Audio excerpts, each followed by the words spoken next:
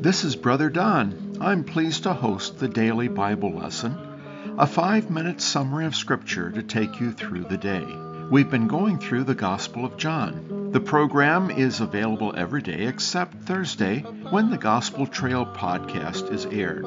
We plan to add a discussion forum Monday nights at 7 Eastern Time for those who have questions or comments about the daily lessons.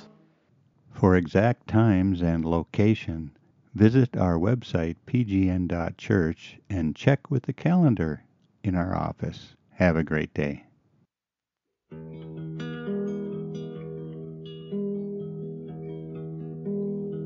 Get ready, put on your earbuds, turn up your smart speaker. Next up is Brother Don's Daily Bible Lesson, found exclusively on the Gospel Trail. Now here he is, with a quick devotion from Scripture to start your busy day. I'm Brother Don with the Daily Bible Lesson. We are in the Gospel of John, chapter 15 and verse 4. We're using the Passion Translation.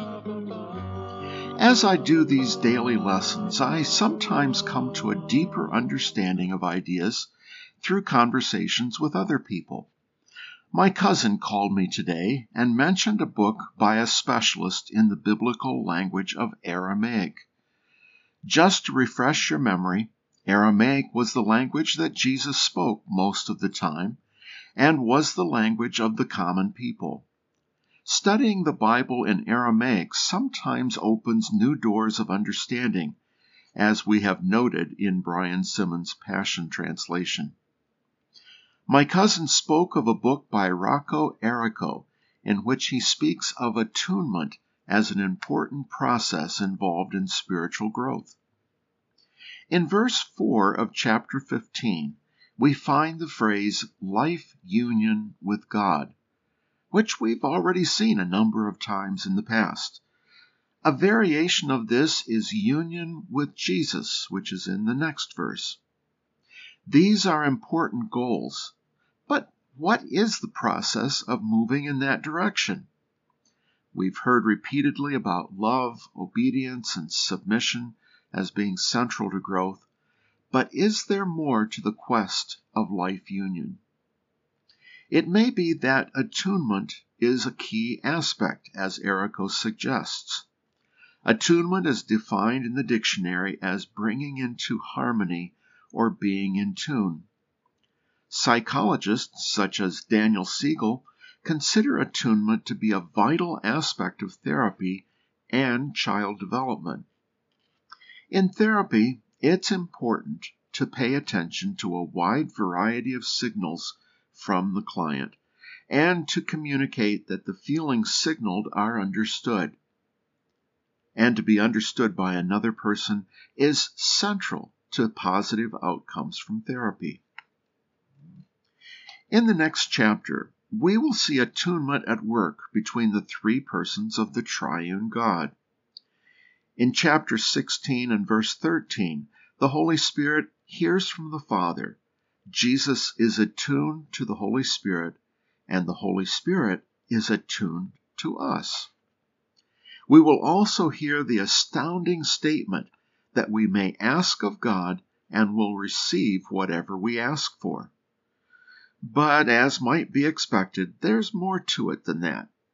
We must be attuned to God so that what we ask for fits with the broader plan that God has for us and for all of humanity. It's not a signed blank check. Chapter 17 fills out the details of our needed attunement with God, which involves bringing our desires into line with what God desires. We must know and experience the Father and Jesus and receive the words given by God and carry them within our hearts. The glory of God will then be revealed in our lives as we are united in God's name. Then we will become one with God, even as the three persons of God are one with each other.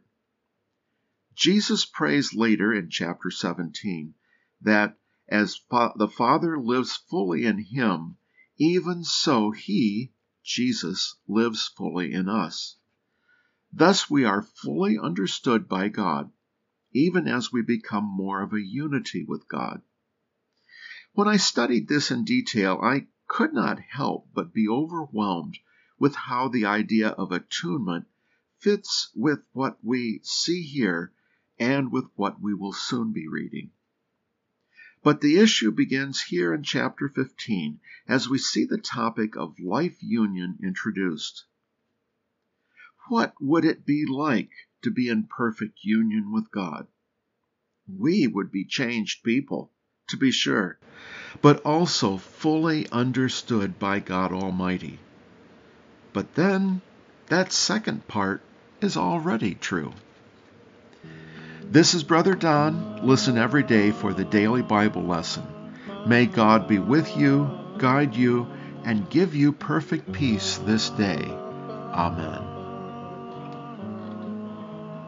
The Gospel Trail Live, Thursdays at 1 p.m. Central Time. Join us at 720-820-1290 or at our website meeting room at pgn.church.